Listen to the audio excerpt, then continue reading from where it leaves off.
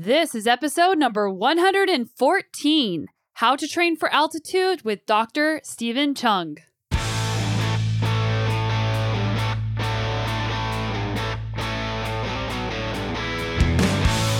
Welcome to the Sonia Looney Show. This is a podcast about how to live a high-performance life, spanning the categories of mindset, plant-based nutrition, and inspiring stories to help you be better every day. The big question really comes in, do I go as a commando mission? Do I just go the day before or the couple of days before and compete and then get the heck out? And before I really suffer from the altitude and just try to do my best from that short-term exposure? Or do I really try to do a siege mentality of I'm going to go up to altitude, I'm going to stay there at Leadville for 2 weeks beforehand and really try to get as adapted as possible. I hope your day is going well, and I'm super excited that you're hanging out with me today.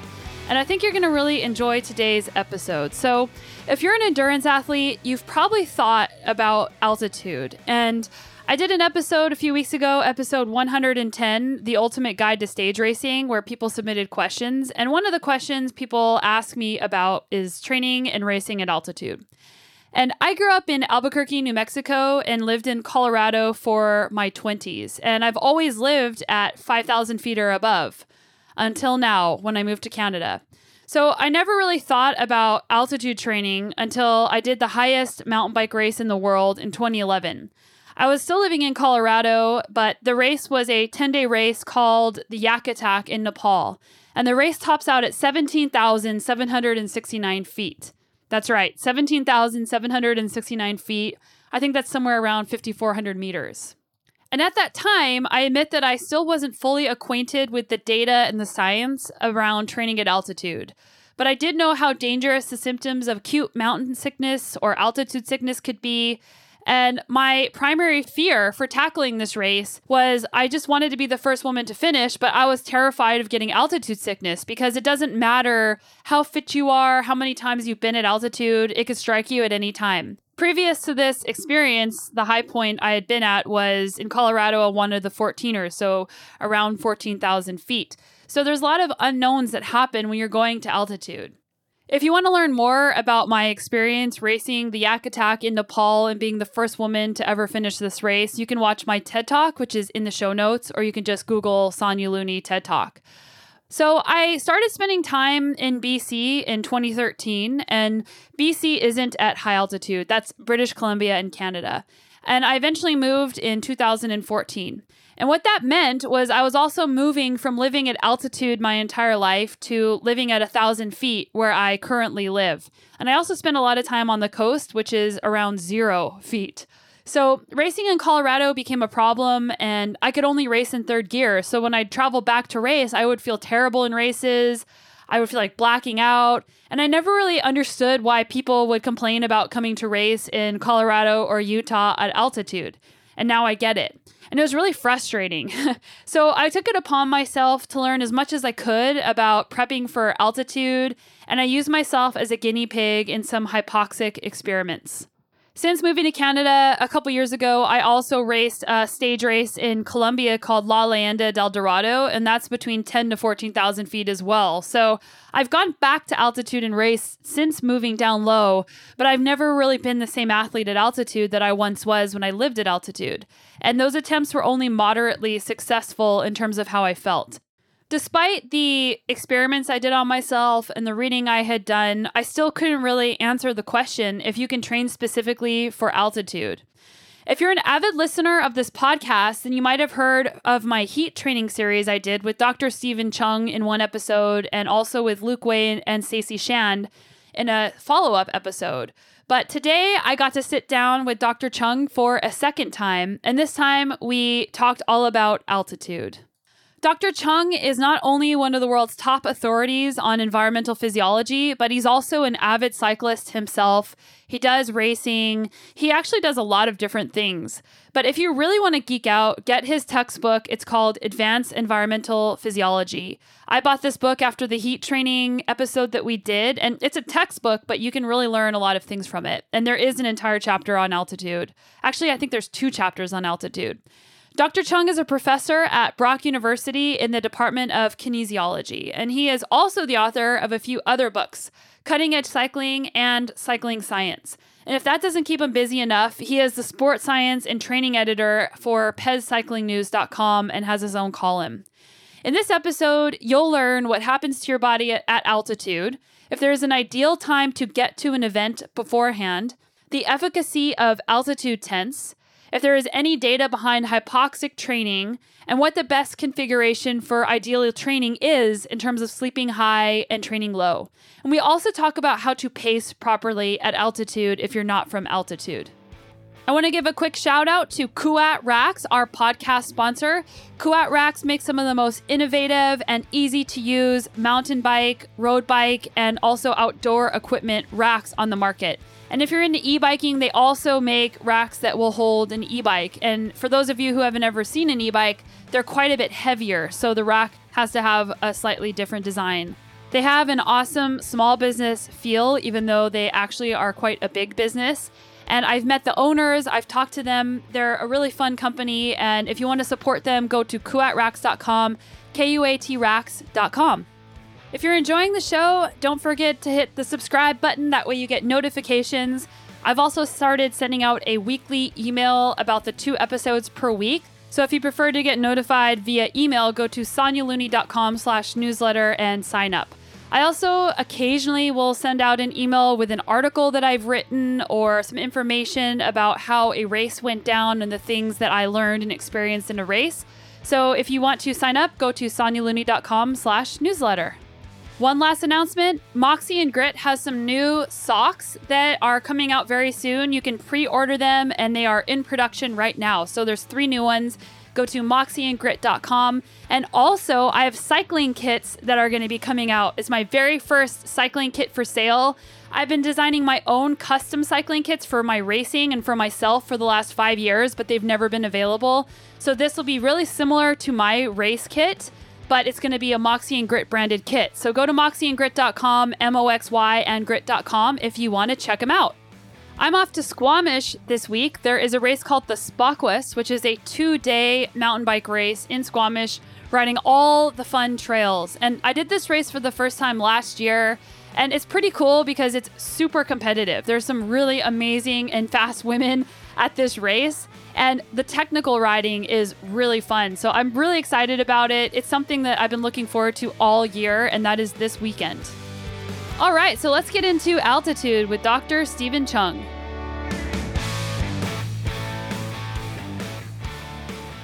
Welcome back to the show, Dr. Cheung.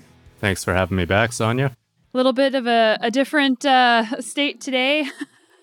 Yeah, it's summer here in Kelowna, first of all. And then second of all, just in time for being summertime weather, I'm also not that mobile since I had a pretty bad rock climbing accident a couple of weeks ago. And as a result, broke my foot and I'm on crutches for the next 4 to 6 weeks. Oh, that's such a bummer. Yeah. Everyone listening can definitely relate with having injuries, but it's really frustrating. Yeah, it is. I try to look on the bright side. It's hard. Mentally, it is a challenge. And there's been a couple of times the last couple of weeks where I was in a bad mental state. But even right after the accident, I just realized how fortunate I am that all I had was a broken foot because it was about a 3 to 5 meter unsupported fall onto a rock ledge. And I kept bouncing downwards from there. So it really could have been much, much worse. So I'm pretty thankful for that.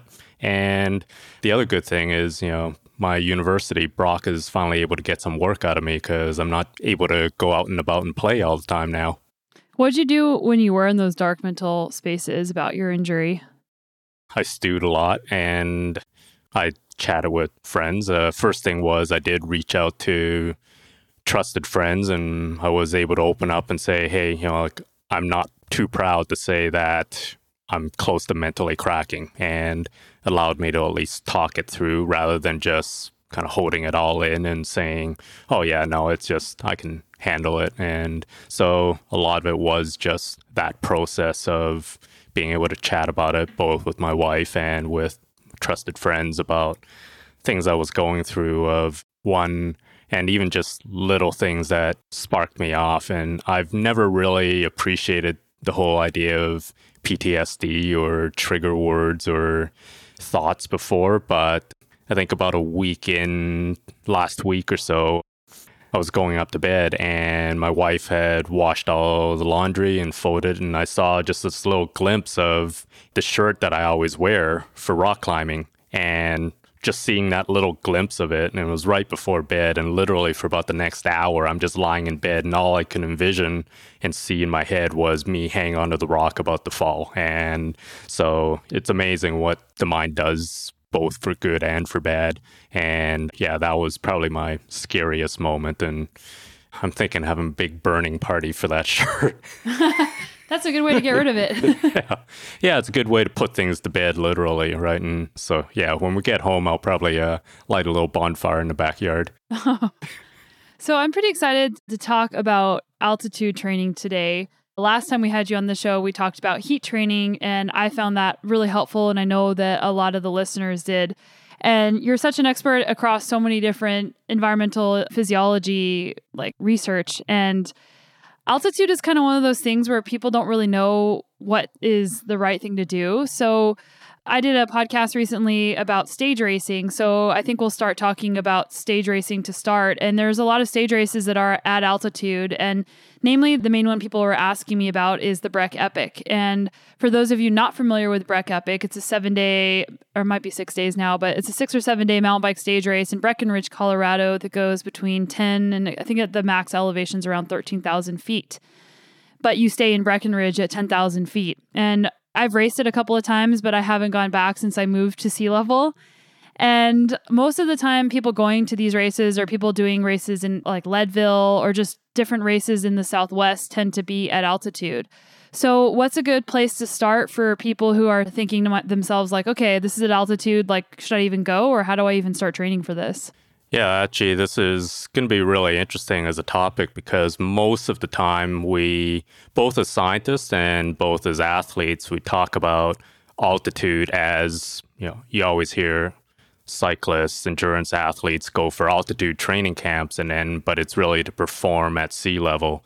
So, and there's a whole reason for that we're not necessarily going to dig into in this episode, but the concept of preparing to compete at altitude is quite different, and it's not nearly as talked about as much. So I'm really happy to dig into it. And I think the first thing is to really understand what we mean in terms of terminology is to define different altitudes. So as kind of scientists and sports scientists, we generally categorize anything from sea level to 500 meters as sea level. Really, you're not going to see any changes, any impairment at all.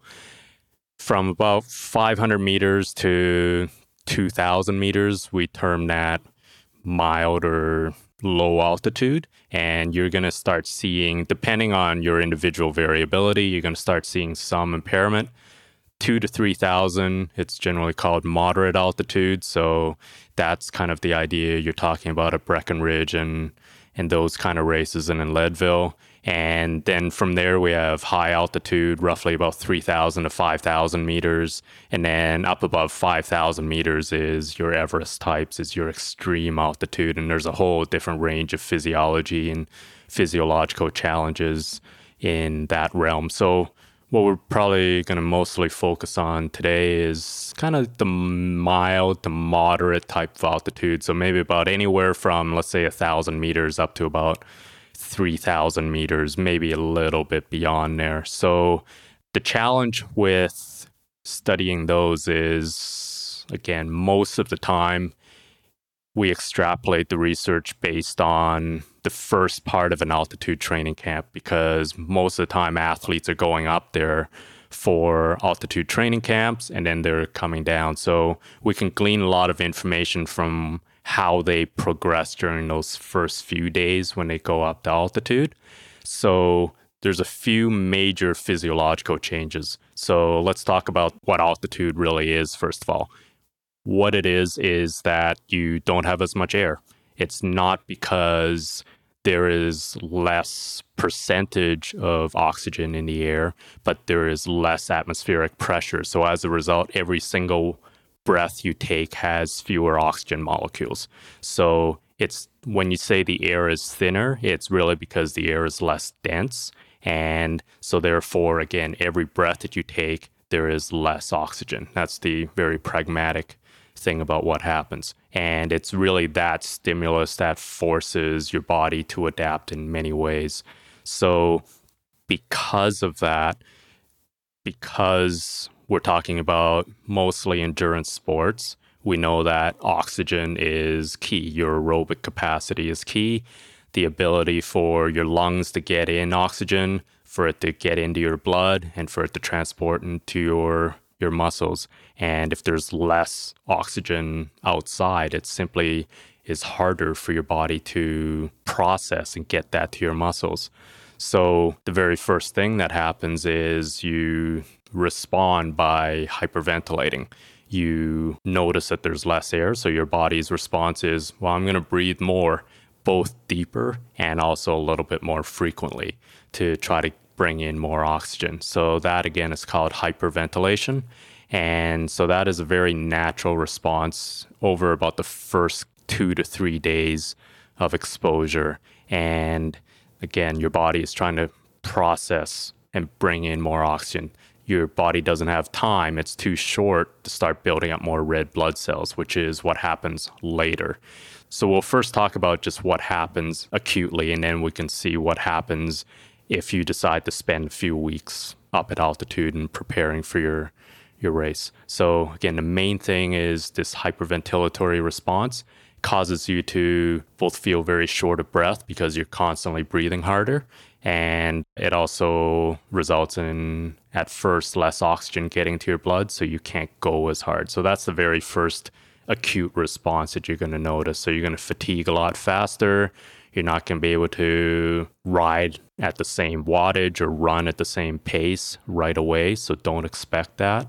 And also you're going to feel more uncomfortable because you're going to be feeling constantly out of breath. And also, in terms of metabolism, in my experience, you get dehydrated easier. Is it because you're breathing, like it's so dry, you're exhaling more water? Is that why? Yes, there's two reasons. One is that the air is typically colder and also drier. So from both factors, you're going to have to warm up and humidify that air. And then you are losing most of that heat and water out to the environment. So there's a lot more of this respiratory heat loss.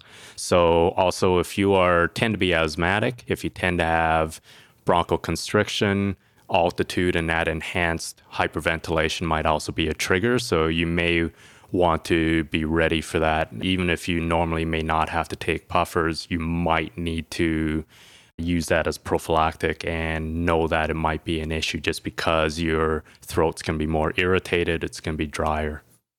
And then the second is need for more carbohydrates during endurance exercise. And I don't remember where I read that or where I heard that, but that's just been something I've carried with me.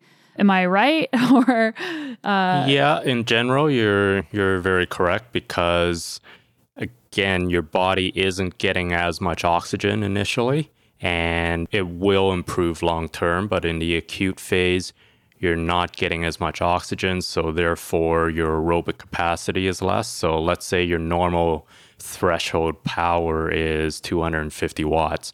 Well, that may drop down to about anywhere from 220, 210, anything. It really varies, but it's going to drop. So that means if you try to do a ride, you get up to altitude and first thing you do, well, I got to make up for lost time. I've traveled yesterday. I'm going to just go right into my training and I'm going to hit 250 watts that I know I can do at sea level. Guess what? That is going to be above your aerobic anaerobic threshold, and you're going to rely more on carbohydrates. You're going to fatigue faster, and so therefore you might need more fueling. You might need more carbohydrates to compensate. Okay, so say somebody is planning for their race and say it's in August because there's a lot of altitude races in August. What's a good protocol to get started? Like what's the first thing they should look at and what are the steps that they should take to get ready? It's really challenging to get ready for it in the sense that unless you really know how you respond, you're not really going to know what you're dealing with. There is a huge amount of variability in how you or I may respond to a high altitude stress. And for example, if you were born and raised in Colombia up at high altitude, you're probably going to be able to handle it a lot better than someone who was born and raised at sea level. There's been interesting research looking at high altitude Sherpas and kind of also Sherpas who were moved down to lower levels several generations ago, and showing that their adaptation isn't nearly the same as the people who were born and raised at high altitude, even though the genetics are pretty much similar.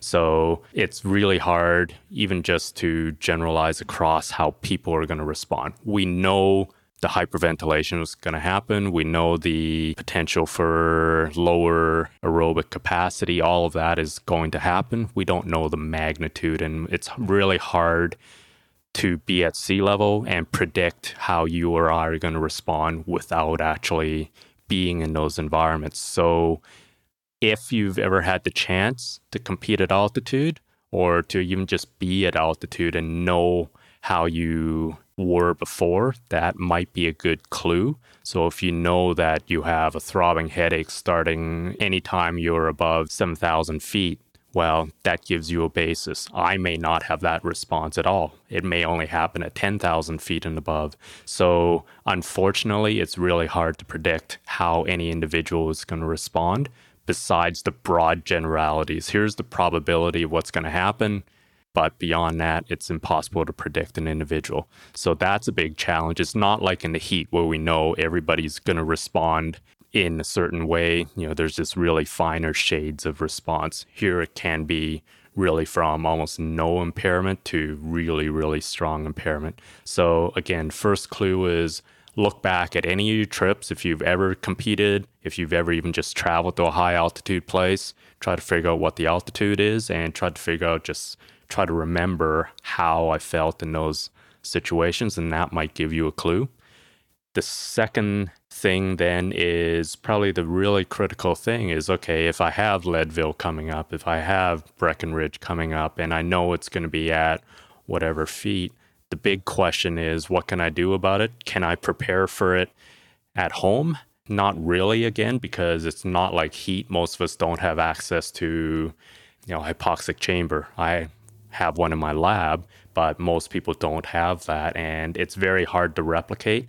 There are altitude tents that you can sleep in, but it's really hard to exercise in them. So most of the actual facilities that you can actually try to have hypoxia in your system at sea level is really in a specialized lab for you to actually exercise in it. So that's a big challenge.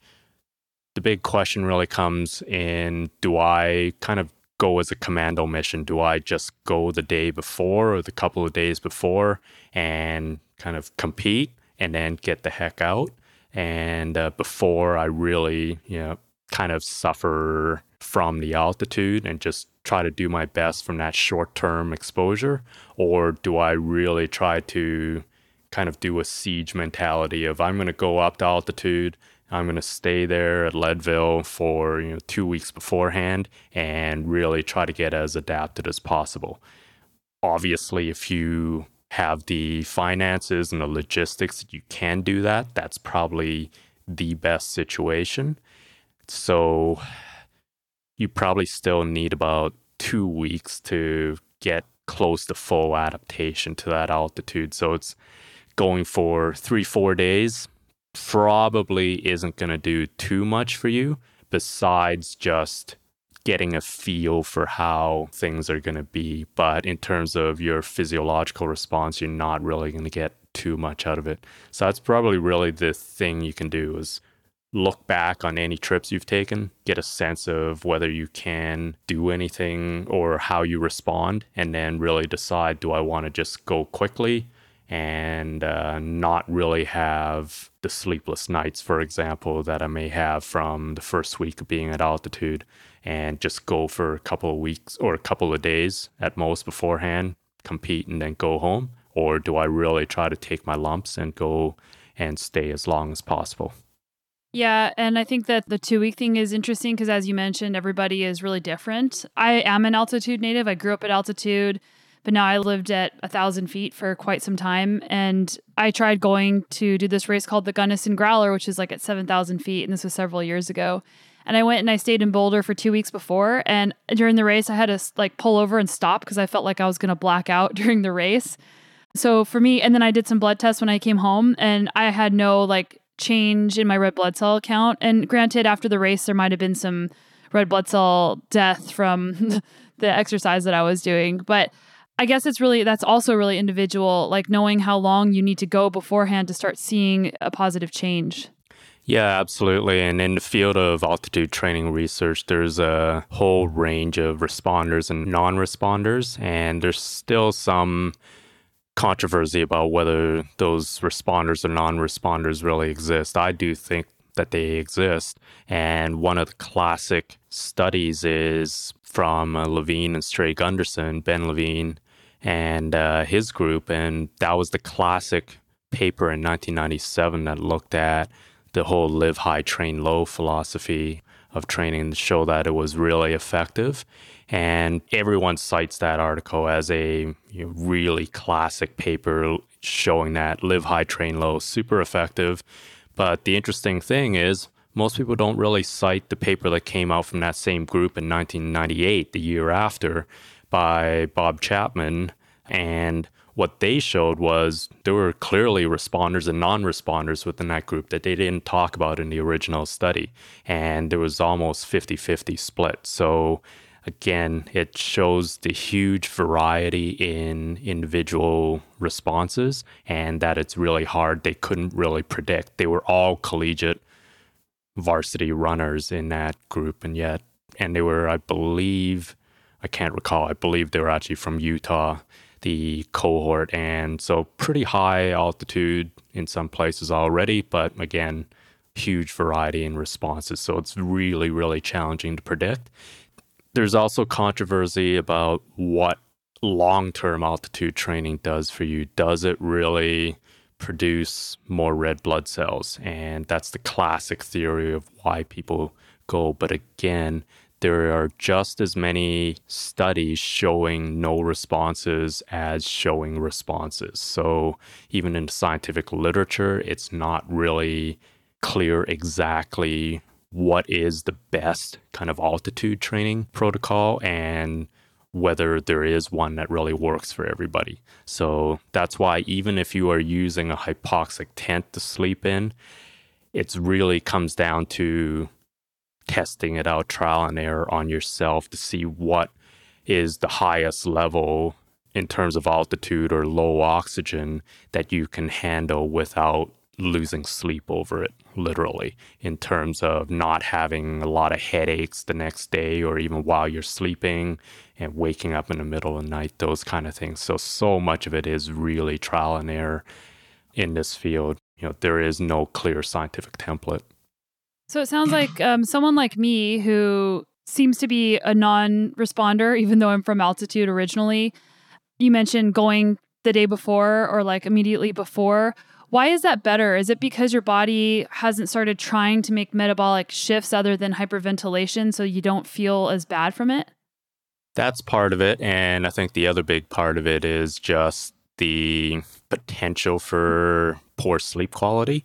If you are really uncomfortable and you're just not able to sleep and you're just more fatigued, and there is that residual fatigue that you have over that first part, both from training fatigue and also from poor sleep quality, that would probably be the biggest initial challenge. So the things you can do, again, is to recognize whether it's going to be a challenge for you to sleep or not. If you are competing at 7,000 feet, but you know historically you can sleep well there, well, then, going for a few days probably isn't going to impair your performance because you know you're still going to be able to rest and recover pretty well through sleep. But if you know anytime I go above 7,000 feet, I can't sleep, I always wake up in the middle of the night, I'm coughing a lot, well, that's not really doing your health too much and not really preparing for your effort as well. I know the last kind of real experience I had with high altitude was actually going to Colorado Springs in October 2017 to, interestingly enough, go to the USOC for a altitude training workshop. And I decided to spend an extra day and go rent a bike and go ride around. And I immediately noticed that, wow, any little effort just gassed me. I couldn't climb a hill at all at any kind of hard pace. I had to really ramp it down, shift down to much, much lower gears. And, that was even at moderate, that was about 7,000 feet. So I know those symptoms for myself. So it really comes down to knowing your response and knowing first off and being comfortable with the fact that I'm not going to be able to do my peak performance at altitude. It's just simply not going to happen. So again, if you know your threshold power, at sea level, you can pace this race at, let's say, 250 watts, again, average. Just know and be comfortable with the fact that you can't do that. Even after a week or so of adaptation, you're still probably not going to be able to do that. So just be aware of that and pace appropriately. Yeah, definitely. The pacing thing. And also, if you blow up at sea level, sometimes you can recover if you go out too hard and blow up. But at altitude, you're probably not recovering if you go out too hard. So I think that respiratory frequency is a good thing to pay attention to, since you will be breathing harder, to gauge, okay, like how hard am I going? Mm-hmm. Because like paying attention to your pacing as part of your race plan and also changing your expectations. And I think that's the hardest thing for people. It's actually one of the reasons people ask me, like, why don't you race at altitude anymore? And I do occasionally, but one of the reasons I don't is because I know that I'm going to go and I'm going to be riding in third gear. So to spend the money and the time and the energy to go and then only to race in third gear, sometimes it's worth it, but usually it's just not worth it for me. Yeah, so another modification, speaking of gears, is, again, realize that if you can handle this climb normally in this kind of gearing, realize that you might need to change your gearing. You might need to change your cassette on your back wheel to have easier bailout gears, because realizing you might need to be spinning more, and knowing that every single anaerobic effort, in a sense, is going to cost even more at altitude in terms of recovery. Another example was in 2012. I was with friends and we had a biking holiday in Bergamo in Italy, and we ended up climbing the Stelvio one day, and that was right after the Tour of Italy that Ryder Hesjedal won. And I remember in that race, there was a big attack right near the end of the Stelvio climb. And so I was riding with my friends, and I remember, 500 meters to go, I'm going to do the same attack that Rodriguez did. And I flew for 100 meters, and then I just imploded at the top. It was at about 2,700 meters, and I just imploded like there was no tomorrow, and I could barely stay upright afterwards, let alone just get to the finish. So my friend just passed me for dead after that. So, it's a real lesson that you have to pace appropriately, and I think that's probably the biggest thing to do in terms of preparing is alter your game plan, know it's going to change, and we may not know how much, but know and adapt and revise your plan beforehand, and not have that ego of saying, I know I can hammer just as hard as before, and know that every effort is going to cost you more. Okay, so I think that we've given some good takeaways for what happens when you get there. So making sure that you're hydrating appropriately, trying to learn your body so you know if you should go as early as possible, or knowing if you should go right beforehand. And like if you're doing a race we'll just keep using Breck Epic and Leadville as easy examples. Like you could stay in Denver at 5,000 feet instead of going up to 10,000 feet, which at 5,000 feet, you're still going to feel the effects of altitude, but not nearly as bad as 10,000 feet. And then paying attention to your pacing and also realizing you might need more carbohydrate. So from a race action plan, when you get there and planning the immediate part before the race, that's something to keep in mind. Something else that we haven't mentioned is that if you do go 2 weeks beforehand, you're not going to be recovering as well because you're not going to have as much oxygen in your blood to begin with. So if you're going 2 weeks before, don't plan on getting any big training in because you're not going to be able to recover, and don't show up super fatigued because you might not recover. Yeah, that's a great point to bring up. And that is the flip side of why you may not want to go for a week or 2 weeks beforehand, because you simply can't train as hard. So you may be physiologically adapting on the one hand, and that's a bonus, but your training stimulus is going lower and lower and lower because you simply can't go as hard when you're at altitude. So it's a real balancing act. So not only in terms of sleep quality, but your training is going to be as high quality up at altitude. So that's, again, the big balancing act that you have to kind of flip a coin on sometimes. And so if in doubt, I would probably err on the side of going there for less time. I wouldn't just bank everything on, I've never been at altitude before, but hey, I can afford it. I'm going to go for 2 weeks before and I'm just going to train there and train right through the race.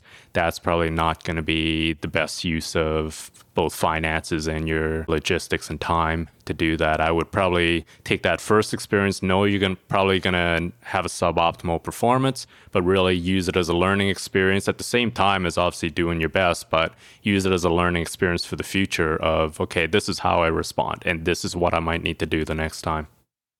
And then the question that everybody's asking is, or probably thinking right now is, okay, so I live at sea level or near sea level. What if I can get up to altitude and train for one weekend before the event, or go to altitude for like a week and then come home and then several weeks later go to the event? Is there going to be a positive benefit to that person going and training at altitude other than maybe understanding where their threshold may lie at altitude? Or is there going to be any type of physiological benefit? If it's a really short term, by short term, I really mean anything less than 2 weeks, you're probably not going to get that much physiological adaptation. It also depends on how long the gap is between that kind of initial exposure and you're going back up to altitude. If it's 6 months in between, no, you're not going to have any residual benefit. If it is, maybe, let's say you have a chance to go somewhere for 2 weeks beforehand and you come back and maybe a month later or at most 2 months later, you go back up for the actual event itself, then yeah, there may be some benefit in terms of that physiological adaptation, but it's like any training stimulus. So your body will adapt to whatever stress you impose on it. So if you just come back to sea level for 2 months or more, you're probably not going to have any residual effect. And this might be asking the same question just in a different way, but I'll just use where we live as an example. So we live around 1,000 feet. What if I can go up every weekend to 5,000 feet to train, and I do that every single weekend until I leave for the event? That would be like 5 days at home and then 2 days at altitude every week. Would there be a benefit, or is it not worth my time?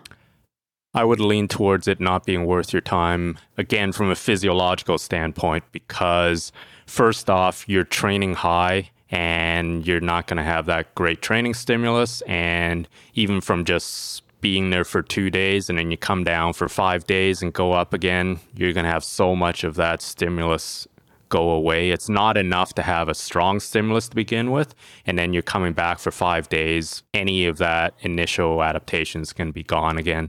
So you're going to get used to the discomfort of some of the things we've talked about, but that may help, and that may be a big thing, and that may be worthwhile more than any of the physiological adaptation. So I would, again, in an ideal setting, if there is any way you can get some kind of exposure to altitude, whether it's just exercising in it or even worst case, just being up at high altitude, just to see how you feel at different levels of elevation, that's probably a valuable thing, but don't rely on it changing your physiology. It's more just knowing what you can handle comfortably.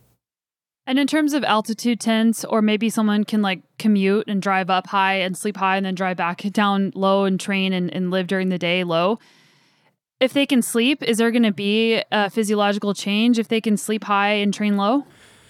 Yeah, absolutely. That whole live high, train low is probably the best of any of the modalities compared to the opposite of living low and just going up and training high.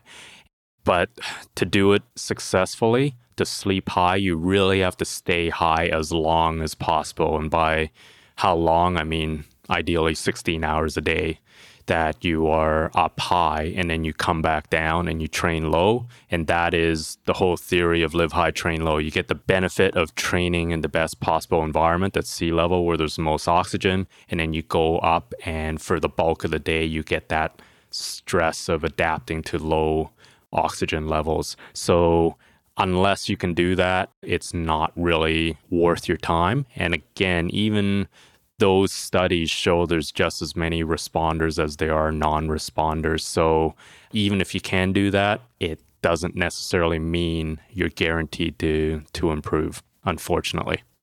Okay, and then what if somebody's just going for a vacation? Like an example would be Matt and I are going to meet our family in the San Juan Mountains in southwest Colorado. And we're going to be flying from Vancouver to Durango, which Durango's around 7,000 feet, but the campground's at 10,000 feet. So are we at a risk from going from 0 to 10,000 feet in 24 hours? Like, should we stay in Durango for the night just to help the body adapt a little bit? Again, that's where experience comes in.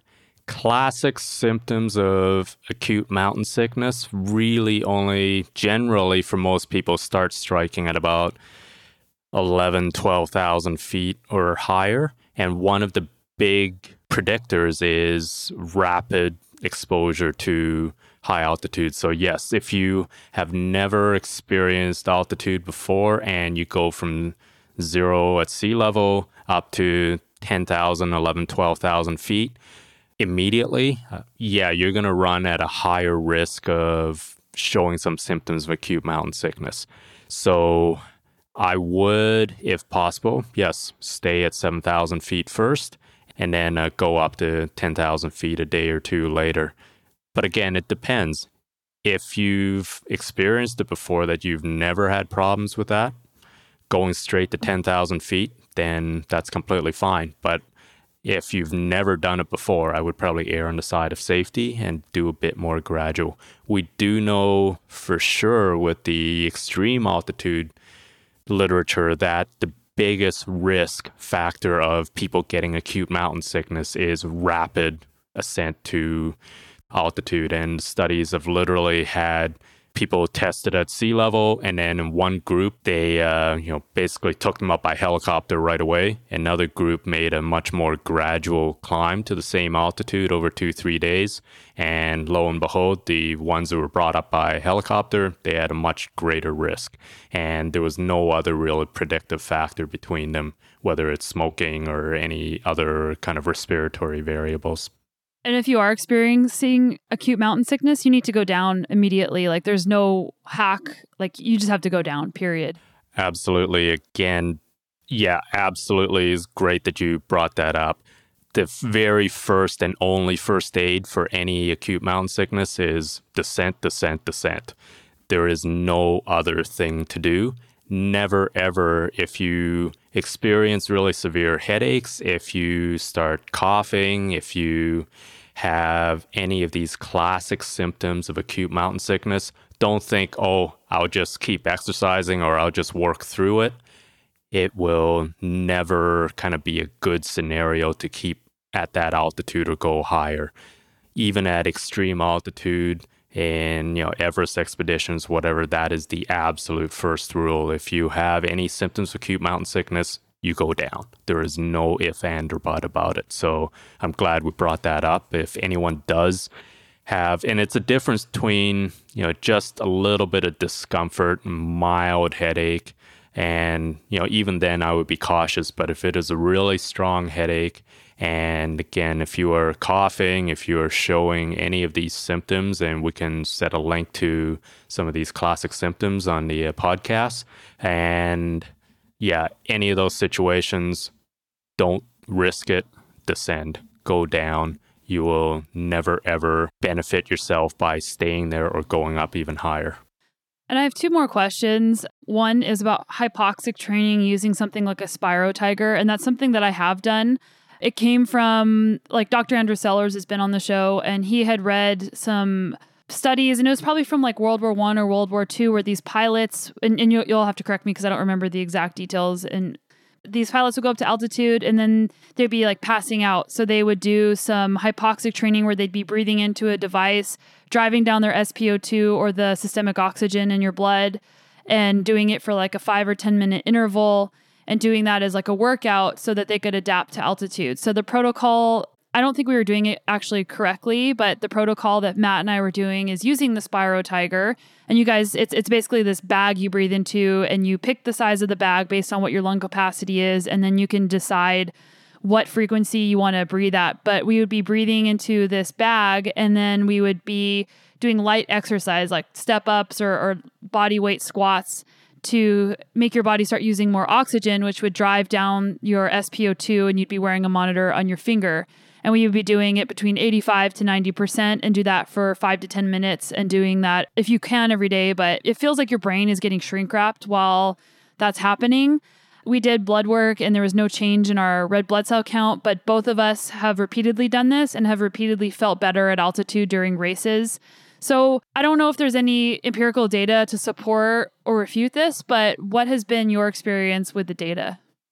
There's been very little kind of strong data showing that this intermittent hypoxic training works from a physiological standpoint or a performance standpoint, from, like you say, any changes in blood parameters or any real performance. So I would really chalk that up to your perception, and it's really that discomfort of not being able to get as much air in or having respiratory difficulties. We do know that in terms of respiratory training, that the drive to breathe is so primal that it is a fundamental urge. And if you feel you can't breathe, that triggers all sorts of afferent feedback to your brain saying, I'm in trouble there. So the brain's going to respond by saying, well, don't go as hard, right? So the perception, I think, is probably the biggest benefit for those. Again, the science hasn't shown a real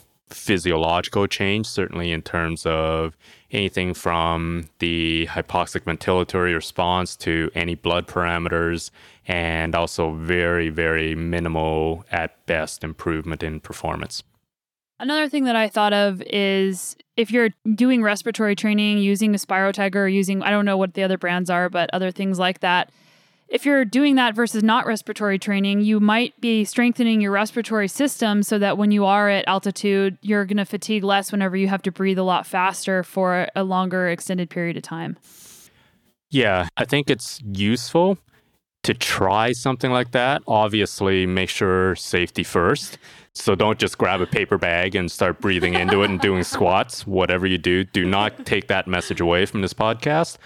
But I think that respiratory distress is huge. And we do know in science that if you can't breathe or if you have respiratory restrictions, that is a huge, huge down regulator for exercise that just sends all sorts of signals to your brain to not work as hard, because if we can't breathe, we can't live. So I think, again, probably one of the biggest benefits to this kind of respiratory intermittent hypoxic training is that it does prepare you for this respiratory discomfort so that you're a bit more habituated to it and used to it. And the last thing I have to ask is if someone is doing multiple days like the Breck Epic or another stage race, like I think the Swiss Epic might be a little bit higher up. Are there any supplements, anything they can do? I mean, it sounds like from a recovery standpoint, if you're not from altitude, like you're kind of hooped if you're sleeping high and racing high. But is there anything they can do? There's probably not much you can do during the event, but actually this raises a good point. One other thing I would do to prepare, knowing you're going to be up at high altitude, is, especially if you're at risk of anemia, take in iron supplements. We do know with elite athletes, when they do high altitude training camps, almost all of them supplement beforehand with iron, because one of the big potential adaptations is building more red blood cells and hemoglobin. Iron is the absolute key nutrient for that. And if you are anemic or if you have low iron intake, or even if you don't, you should consider supplementing beforehand so that your body has stores and is ready to build red blood cells. So that's probably one of the key things you can prepare for, especially if it's a longer term event that may be a week long up at altitude, if I had to supplement with one thing, that would be the thing. And I would do it beforehand for the 2 weeks beforehand leading into it, not just, oh, when I get there, I better take more iron. Awesome. Yeah. And when you're taking your iron supplement, make sure that you're eating something with vitamin C in it because that'll help the iron absorption. I have, again, one more question. I keep saying one more. It was about, you mentioned teams doing high altitude training camps and then they're racing at low altitude. What has been the positive benefit of that? Because if you mentioned that they can't train as hard at altitude and they're not going to recover as well, then why should they go up there to train at all? Well, that's the interesting thing about science. There are 1,001 ways to dice and slice a problem. Most of the athletes, again, that they will go up and live at altitude, but they will generally train lower. So the idea isn't to do your hard work up at altitude. It is to, again, come down. So most of the elite athletes who do this do have the facilities where they can be driven down to the lower elevations, train there, and then go back up and live at high altitude. So that's a luxury maybe most of us don't have. I know even at the USOC, the US Olympic Training Center in Colorado Springs, and what Dr. Randy Wilbur has built there is he actually has an environmental chamber there that can, in a sense, not go even higher. It can go even higher, but actually it can go lower. Because in Colorado Springs, it's very hard. It's actually a really long drive to get down to lower elevation. So what they have done there at USOC is build a chamber where you can actually have higher levels of oxygen so that the athletes can actually, do their train low part of the training in the chamber without having to spend, 3 hours driving down to lower altitude and then training and then coming back up during the day. So that's an interesting twist on it. And one final thing I will raise about that altitude training workshop I was at USOC is there was one case study of a runner. What he does is, he lives at Colorado Springs, but when he actually wants to train, he will go up to even higher to 10,000 feet and do his hard efforts there, which is completely backwards to this whole live high, train low. But for him, it seems to work. And it's hard to say whether it's because of physiology or because he's able to kind of experience, in a sense, more discomfort and work his way through that. So, but for whatever reason, it works for him. He likes that effort of going up even higher than certainly what science would recommend and going completely against the grain of live high, train low by living high and training higher, which again is bizarre, but it works for him. That's what I used to do when I lived in Colorado, and that also weirdly worked for me. But yeah, I did see people in Boulder. I used to work with this company way back in the day called Fast Cat Coaching, and I saw some of these road pros riding the trainer, and then they were hooked up to an oxygen machine, and they were breathing more oxygen in so that they could put more watts out. And I think this is also a good point. Somebody that lives at altitude, if they go race at sea level, they might feel amazing, but you're also going to be putting out way more watts than you're used to. So you could blow yourself up doing that as well. Yeah, actually, my PhD student, Matt Millett, and I published last year a meta-analysis on hyperoxic training and its use as an ergogenic aid. And we clearly showed that hyperoxia works. And we showed that anything at sea level, our partial pressure or our fraction of oxygen is around 21%. We showed that anything above 30% really significantly improves performance. But what you're saying is absolutely true, that the big danger is the opposite. We talked about if you go to altitude expecting to be able to put the same watts, you're going to be disappointed and you're going to be overtrained. The opposite also occurs in a hyperoxic environment. And I remember being at conference in 97 where, again, it was the USOC and the US cycling team presenting some of the first work on hyperoxia in elite athletes. And what they had was track cyclists. These weren't the ones going to the Olympics in 96, but they were kind of the B team, so to speak. And they tried hyperoxic training on them and showed that, oh yeah, the wattage they can put out is phenomenal. It's way higher than what they normally can. But the downside is they were also at much higher risk of overtraining and not recovering because the stress was so high. So the lesson they learned from that is they actually had to really build in much more recovery for these athletes, or else they were going to just be massively overtrained because of the much higher than normal wattage they can put out. Cool. Thanks so much. I think we covered a lot of interesting topics regarding altitude, and I wish that there was a magic protocol or silver bullet that people could take to make it easier, but just learning about your body and just understanding what's happening, I think is an advantage in and of itself. Yeah, and that's part of what thrills me as a scientist, right? Is really being able to push my own body to its limits and really seeing what it's possible, and also seeing what kind of the human species is capable of. And that's what keeps me in science, and that's why I love this whole field of environmental physiology. Cool. Thanks so much. Thanks again for having me. Hopefully I'll be a bit more mobile next time. That's right. Maybe we'll finally go for a ride. Yeah. Which might lead me back into an air boot. I know the way you ride and my skill level on a mountain bike. I hope you guys enjoyed that episode. Basically, there's not a ton you can do if you don't already live at altitude. And I was kind of sad to hear that, but that is the reality right now.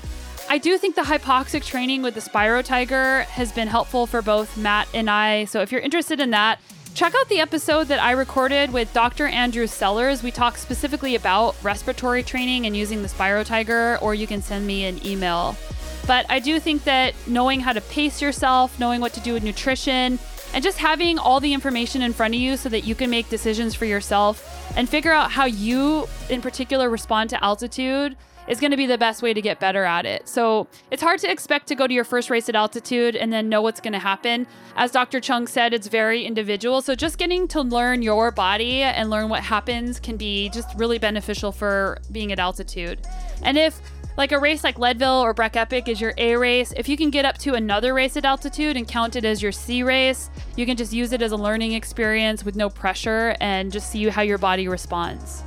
If you're enjoying the show and it's bringing a lot of value to you, I have a Patreon account where you can throw a couple bucks a month at the show to help support my work. And that's patreon.com/The Sonia Looney Show, and it's also in the show notes. Big thank you to those of you who are supporting me on there. It really makes a massive difference, and it helps contribute to paying my producer, Roma, and my assistant, Tina. This show is so awesome to be able to do this, and thanks so much for those of you who are helping me pay for the expenses. Another way to support the show is to leave a review on Apple Podcasts or wherever you listen to podcasts. Thanks so much for being here, you guys. We have so many awesome guests coming on this summer, and I'm really pumped to share them with you. Wishing you all the best success in your training and adventures, and we'll see you back here next week.